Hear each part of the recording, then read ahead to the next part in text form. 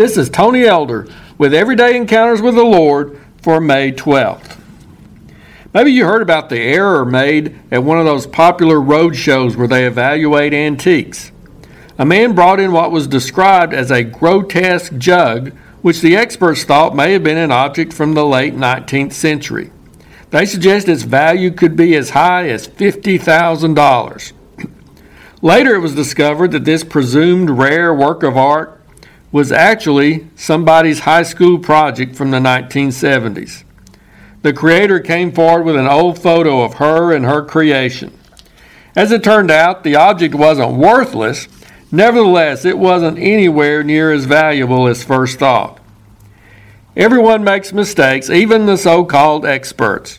This wasn't an intentional effort to deceive anybody, but it can still make a big difference whether something is looked upon as a valued antique or simply as a worthless piece of junk. This particular jug might have continued to be misevaluated if the original artist had not come forward. Our society is constantly making value judgments.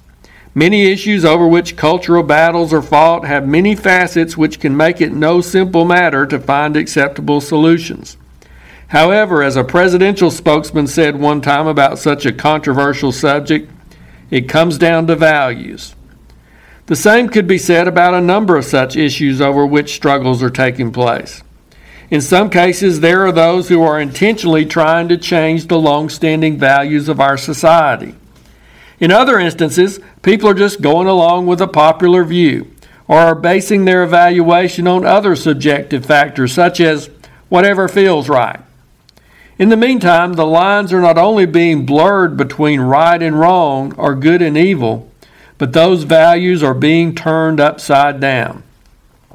The Bible warns in Isaiah 5:20, "Woe to those who call evil good and good evil, who put darkness for light and light for darkness, who put bitter for sweet and sweet for bitter." However, someone will raise the objection, but how can we really know what is good, what is true, and what is right? And this is where we have to go back to the original artist, the creator. He comes forward in the midst of our society of experts who are debating these issues and reminds us of his original and unchanging designs, purposes, and will.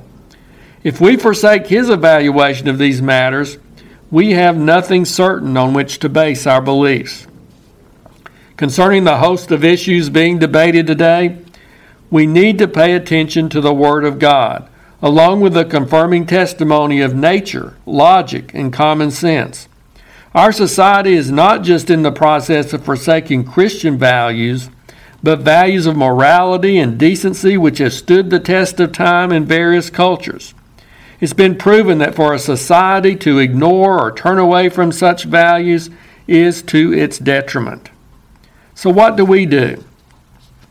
We make sure we know what God says about these matters, not just what others claim He says. We hold firm to His evaluation of these current matters, as well as others that will arise over the horizon as we move forward. And we had better prepare ourselves for not being very popular and even facing opposition and attacks.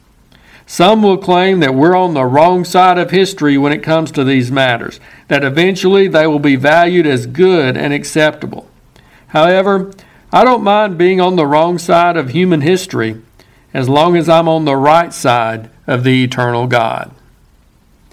If you're interested, Everyday Encounters with the Lord is available in both book and ebook formats. And now I pray that you will encounter the Lord today in your own everyday experiences.